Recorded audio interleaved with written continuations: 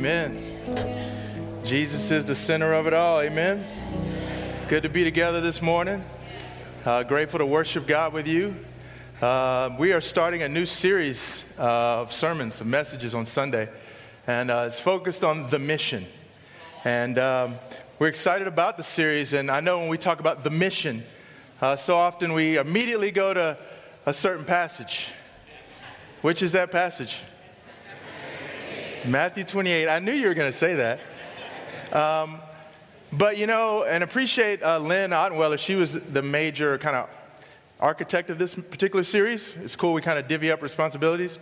And she was like, you know, that's the easy way, just to jump right into Jesus. But, you know, sometimes I think it's better to go back to the heart of God. And the heart that we see that God exhibits before we start diving into what we're supposed to do for God. Is to keep looking at God's heart and be mesmerized by his heart and be inspired by his heart. And so that's my role, hopefully today, is to really focus more on kind of God's heart for humanity. And out of that heart, I think we can get the right framework for what it means to be on a mission for God. And so I'm not going to be talking a lot about Jesus specifically in my particular lesson, but trust me, by the time we finish the series, we will have talked so much about Jesus. And in fact, these are the upcoming series that we're going to do. We're going to have a message on eyes that see.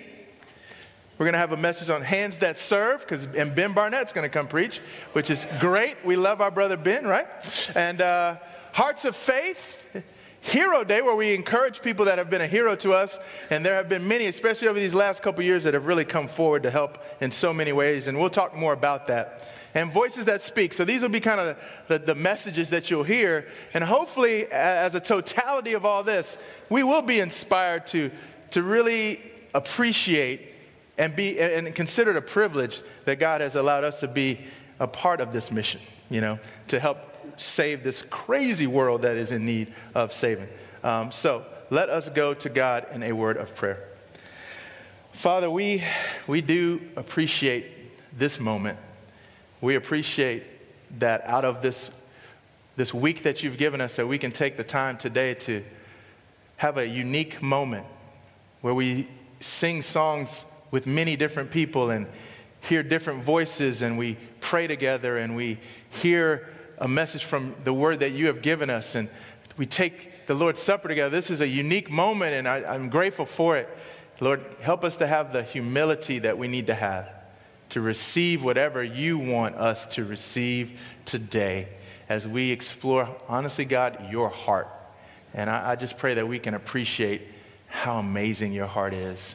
And we pray this in the name of your Son, Jesus. Amen. How can we not start here? So God created humans in his image. In the image of God, he created them. Male and female, he created them. God blessed them. And he said to them, be fruitful and multiply and fill the earth and subdue it and have dominion over the fish of the sea and over the birds of the air and over every living thing that moves upon the earth. Humans are created in the image of God, made to be his image bearers on this earth. Amen for the aardvark. Appreciate the aardvark. Aardvark plays a role in this world. Appreciate palm trees. Appreciate oceans and rivers. They don't play the role that we do. I don't appreciate mosquitoes, and I don't appreciate them at all. But amen, God chose to let them be here. But we as humans, we are made uniquely in his image. And we cannot forget that. And God gave us even a role of somewhat sounding like a privileged role. Like, wow, we can have dominion. Whoa, we don't deserve that. What did humans do to deserve this great privilege? We've done nothing. But that's the heart of God. And Jeff, why did he give us this role? I don't know the whole answer, but one day we can find out, maybe the full answer. But at least we have this record in the scripture. We don't have to question, why are we here? We're here to be his image bearers. And he's got a role for us. So we don't have to feel aimless as we exist on this planet. Genesis 2, turn the page of the Bible, right? The Lord God took the man, put him in the Garden of Eden to till it and keep it. Once again, gives him a role, a purpose. The Lord God commanded the man, you may freely eat of every tree of the garden. But of the tree of the knowledge of good and evil you shall not eat, for in the day that you do that, you will die. So what do we see from God? Wow, God's given the man freedom. Giving him a role, gives him freedom. You know, you freely do whatever, right? You but gives him boundaries too. God knows how we flourish as humans because he made us. And we are not made to just have free will, do whatever the heck we want whenever we want. We need boundaries to flourish. God knew that. It was baked into the whole thing. You know, so that's the beauty, but it's not a restrict. Do you feel, is this a restrictive moment? I mean, you are freely able to do so much. You know, but sometimes we give God really a bad rap. God goes on to create, you know, a woman, companionship. God is taking care of his humanity. He has given them an incredible environment for his image bearers. He gives them clear guidance on how to live in the new environment. And he wants to live with his image bearers. He wants to be with them, right? It's not he's dispassionate. It's not like, here you go, here's creation, I'm going to go on vacation. No, that's not what God does. He wants to walk in the cool of the day. He wants to, how are you doing? That's what God wants. But you know what? Mankind, we just struggle. You can't even turn another page until you find a guy named Cain, right? And Cain is mad and angry. And what does God do? God tries to reason with Cain. Because here's the deal. God's not going to zap you into obedience. He's not going to force his image bearers to bear his image the way he wants to every minute of their lives. You can say, God, why wouldn't you do that? I don't have the answer to that. It seems like it would be better or easier, but he doesn't set the world up that way. He gives you the freedom to do stuff. And Cain is funky. He's ready to do something bad. And God's heart is, Cain, hold up, man. No. Don't do that. Don't do what you're thinking. This is not what I created humans for. No, don't do it. He loves Cain enough to reason with him. But what does Cain do? Kills his brother. And here we go, right? It's bad enough Adam and Eve sinned and left the garden. Now we got Cain. It's humanity. And then by the time you keep reading the Bible in Genesis, you're like, what are people doing? And then we get to the sad moment.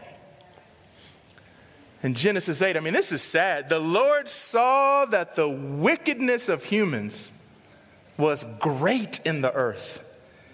And just meditate on these words I'm about to read. And that every inclination of the thoughts of their hearts was only evil continually. How much more thoroughly can you explain how bad things are? This is the antithesis of what God meant when he wanted to create his image bearers, give them a role, give them a plan. This is the antithesis of God's plan. But this is what happens. This is how humans are. And the Lord was what? Sorry that he had made humans on the earth. And it what? Grieved him to his heart. This is the heart of God. He cares about us. He feels the sorrow and the grief when we do not live in the way that he was hoping we would. All we needed to provide really was our obedience and our trust in him. He set it all up. And we seem to always find a way to circumvent that, right? And to go our own way. But you know what else about the heart of God that's really cool? Even as bad as the whole world, it's like, wow, you know what God's willing to do? The Bible says, but he found this one guy. Man, he found this one guy that did have a heart that he felt like, I can work with this guy. So instead of scrapping the whole plan, like, humans are jacked up. I can't do nothing else for them. He's willing to stick with us. to stay with us, even based on the faith of one person. Wow. And so God, as is his right, he created everything. He can do with this creation what he wants to do. And when there's evil everywhere, he dealt with it. But because of Noah's faith, he kept Noah alive. And Noah kept humanity alive. And then we see in other pages of the Bible, I'm skipping a lot because I don't have a ton of time, if you know what I mean. By the time we get to Genesis 12, God does it again. He's like, all right, there's a lot of craziness going on, but I'm going to find this one guy, and I'm going to, then he gets a little crazy here. He says, he makes promises now. Now he makes a covenant. I will bless you. I will make a great name out of you. I'll make nation out of you. Whoa. God's binding himself to this old dude named Abram, who couldn't even physically have kids yet with his wife. He was an idol worshiper. He's insignificant. Who is this guy? What is God doing? But that's how God works. Why does he do it that way? You have to ask him when you get a chance. But what we know is God cares, and he's a covenant-making God, and he's a covenant-keeping God, even when we're covenant breakers. And he keeps coming after us. There's something in his heart. He just won't let us go. As evil as we get, he won't let us go. And he's always willing to find that person that is willing to have that type of heart to stick with him. And we know the story, right? By the end of Genesis, all his people end up in Egypt. That line of Abraham, they somehow, even though they keep messing up, they somehow stay alive. And he got a nice little pocket of people in Egypt. And you finish Genesis and you're like, I don't know how this story's going to end. And then you turn the page in Genesis and it's not looking good for God's people. You know what's going on there, right? The Bible makes it real clear what's going on. How many words can they give you? Therefore, this is Pharaoh, right? The king of Egypt. They set taskmasters over them to oppress them with forced labor. They built supply cities, Pithom and Ramses, for Pharaoh. But the more they were oppressed, the more they multiplied and spread. So the Egyptians came to dread the Israelites. The Egyptians subjected the Israelites to hard servitude and made their lives bitter with hard servitude in mortar and bricks and in every kind of field labor. They were ruthless in all the tasks that they imposed on them. Do you get the picture? Yeah. Once again, the language is clear and unmistakable. This was the situation. The world had gone way away from what God originally planned.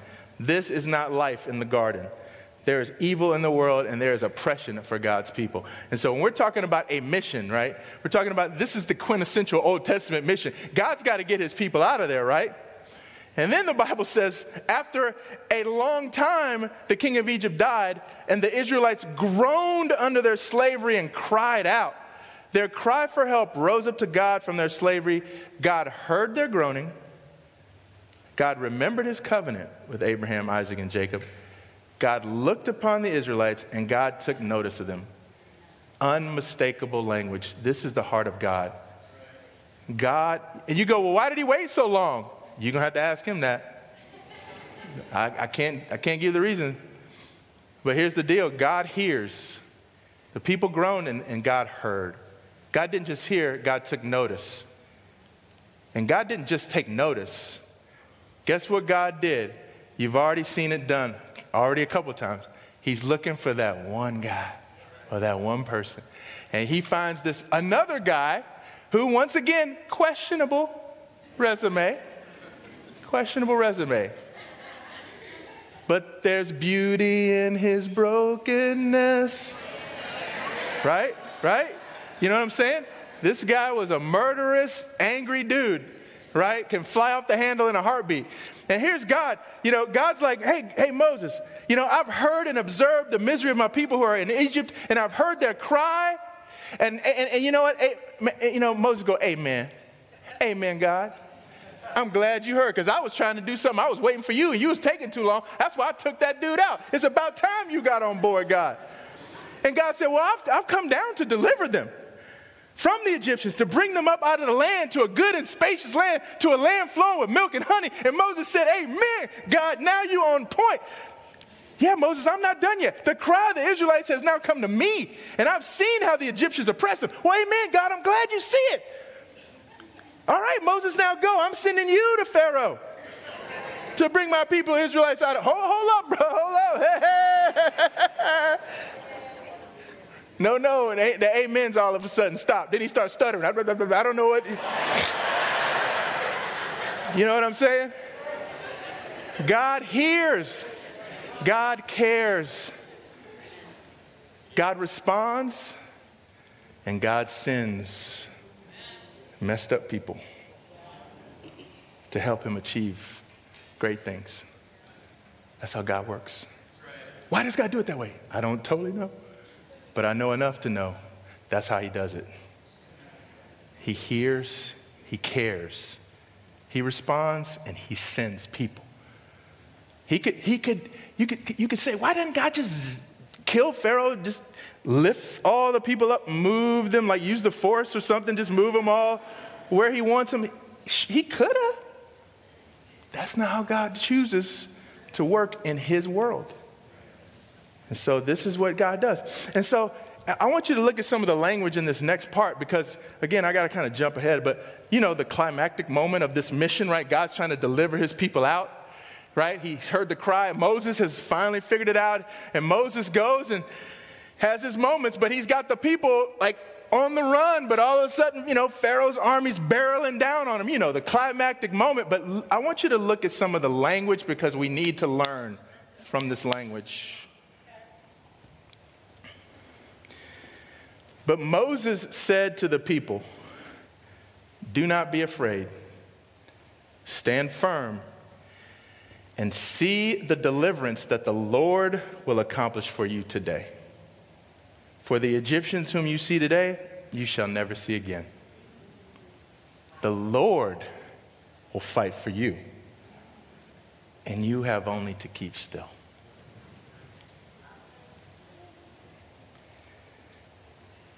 Who's providing the deliverance? Who? The Lord. Who's accomplishing it? The Lord. Who's fighting? The Lord.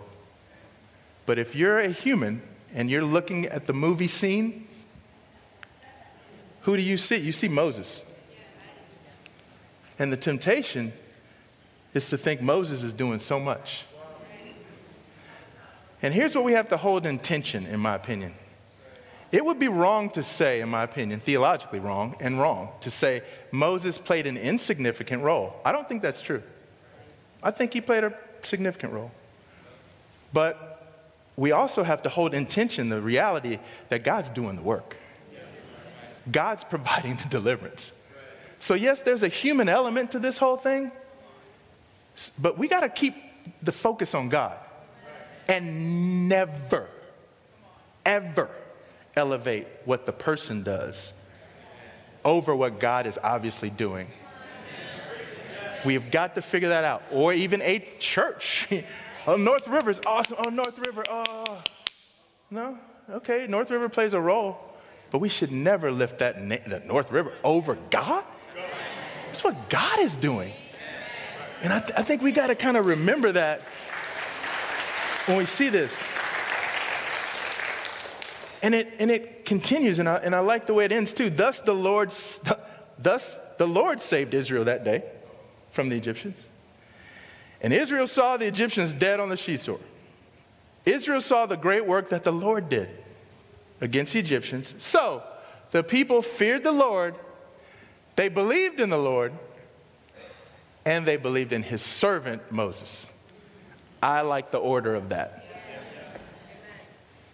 I like the order of that. It acknowledges that God can use humans to help him accomplish his missions. But the humans, we're just servants. We're just doing what God chooses to use us. We're just crazy, messed up people. But God can do crazy, amazing things through us.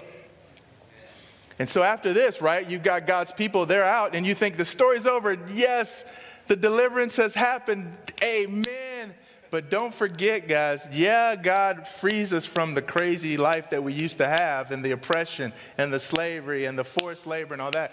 But guess what? He takes us somewhere else that's better. But guess what? It's like back to the garden. Okay, now I need to show you how to live. In the garden, he was like, hey, just don't do this one thing. He said, I'm going to get a little more specific next time with these people. Let me give you these 10 commandments. Let me hook you up because you guys can't figure out how to treat me or each other. But the reality is God calls us to a new life, but he teaches us to live it too. And so I think that's one of the keys that we got to always remember. Amen for God saving us from the crazy life. But we also have a life to live now, but oriented toward God in response to him. Living as his image bearers in this world. That has to be our number one priority. And that's why God would send the prophets, because why? The people were they going the other way. Oh, God sends the prophets. You need to come back to God. Remember the covenant. God is good. God's way is better. Don't live like everybody else around you. Don't treat things like they treat things and people like they treat people, or money how they do it, or don't do it. God has a way. And ultimately, Jesus comes and he tries to embody that, right? To really not, God doesn't just give a tablet of stuff. He enfleshes himself and walks among us to show us how to live. And notice the heart of Jesus. See if this sounds familiar to you. Again, there are other people that are going to go deeper into but just notice the heart of Jesus. Does this sound familiar? Towards the end of Matthew's gospel. Jerusalem, Jerusalem, the city that kills the prophets and stones those who are sent to it. How often I've desired to gather your children together as a hen gathers her brood on her wings, and you were not willing. See, your house is left to you desolate. Do you see the heart of God here?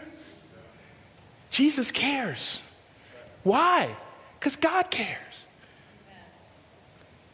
He's the Son of God. And when people don't respond, it hurts. Okay? And that's the heart of the mission. And I wish we could keep it there. Like, I so wish I could always keep it there. You know, this is the heart of Jesus. It's not about nothing else but the heart. And what I wanted to share with you now is just some of the challenges that even I have had trying to have this heart. Because the reality is, like for me, like as I've shared before, I was grateful to be redeemed from my old life, and man, I got baptized. I was so grateful, and before I knew it, I was serving in the ministry full time as a 1-year-old Christian and having to preach stuff. I hadn't even read the Bible yet, to be honest with you, the whole Bible, and so it was just crazy. But one of the things was, like, there was a passage that we used a lot, and you mentioned it. It was Matthew 28. You know, go and make disciples of all nations and baptize them. And so for me, what I didn't realize is it seems like every Sunday, somehow that passage would come up, or I'd feel compelled to use it, or the other guy was using it. Every leaders meeting I went to, we kept using it everywhere we go. We go to a meeting, and hey, let's have good news. Hey, well, I met this person, and they're going to come to church. Or, oh, I baptized this person. I'm like, why is everything on the good news always about who's coming to church or who got baptized? Why is that the only way to have good news, you know? And I started getting all rebellious, and I'd raise my hand like, yeah, Jeff. I said, oh, my daughter got an A on this test, and I'm really, really happy about that. You know, it's really good news. It's really good news. Oh, thanks, Jeff. Next person, you know. You know, but what I'm trying to say is I got to a place where the mission was more about the plans of man than the heart of God. That's where I got. It was more about growing the church than about exhibiting the heart of God for people. And I'm a minister, guys, so I'm standing up there feeling stuff and feeling discouraged about it. Like, almost feeling like, what are we doing? Like, I know some people had great hearts, but I was just starting to get weird. Like, it almost felt like we were baptizing Pharaoh. You know what I mean? Like, okay, go make more disciples, you know, make more, you know, and using his applying his methods to get people to produce more. That's where I felt that way. And then I felt like I'm the minister, so now I got to go turn around and do that to the group that I'm supposed to lead. And I'm so grateful to be here that I've never felt that way here. I can honestly say that. I've never felt any pressure to do that. This is early in my time. But I think some of y'all have been in that place where the mission to you have funkiness because it was a church growth mechanism more than it was the heart of God. And I had to stare that in the face. And I've had to wrestle with that, and this message has helped me. The mission is not about people's plans, it's about God's heart. And the other thing I had to deal with is, don't forsake God's mission because of your issues with the church. And what I mean is, I've been there. And it's even worse for me. It's even embarrassing on some level to share because I'm supposed to speak on Sundays or whatever. There have been times where I didn't even want to bring people to church because I didn't really like the church for whatever reason. I didn't like the way we did this or how we did approach this, and I would actually kind of curtail my heart for the mission, like to even that part of the mission that is to help people, to bring them to the community of believers, to help them see what a community of Christ followers looks like. Like I had missed all that because I was like done with all this grow, this, that, man, I'm done. And I don't even like how, man, we just gonna make people feel like they're this or that. And here I am, one of the ministers, I don't even want to bring people to church. What does that mean? That's bad. Like who am I? Who am I to withhold the message that God has because of my junk and my baggage? The church is always going to be jacked up. Don't you understand, Jeff? That's why I've said it a million times, we wouldn't have most of the New Testament if not for a messed up church. Because they had to write the letters because the church was so messed up. And that's what we call the Bible, the Word of God, because the church is messed up. Because you and I are messed up. Because people have been messed up since God made people. So who are you? Who are you to not bring somebody to church? Oh, man, I'm telling you, it's like. But that's what I was doing. That's where I was. But some of you are still there. You justify your lack of heart for people because the church is messed up. And that's where you still are. And I'm telling you, it's wrong. And I've been there. And it's not a good place to be. I implore you, remember the heart of God. And, I've had to do some studying and stuff, obviously for school. And it's interesting, like, we're a part of what we call the restoration movement of churches, amen. A few hundred years, whatever, it's been around and based on, centuries before that. But the concept of restoring kind of early Christianity, like it got messed up and we need to restore the early church kind of stuff. And which is fine. There's a lot of great stuff. But the reality is, just so you know, that the early church, they didn't really emphasize evangelism the way we do. And that's one of the things that I want to inspire you with is that the early church actually had more faith that if you put in the very center, live the way Jesus lived, right? Let him live his life through you. Be a community of followers. You remember what Jesus taught, the Sermon on the Mount, like love your enemies? Like do that and the world will take notice. Yes. You help the poor the way that Jesus did, the world will take notice, right? The early church couldn't invite people to their services because they could get killed or get in deep trouble. There were politics was against them, social conventions against the Christians. There was no reason, there were no incentives to become a Christian. There were more incentives to stay away from Christianity.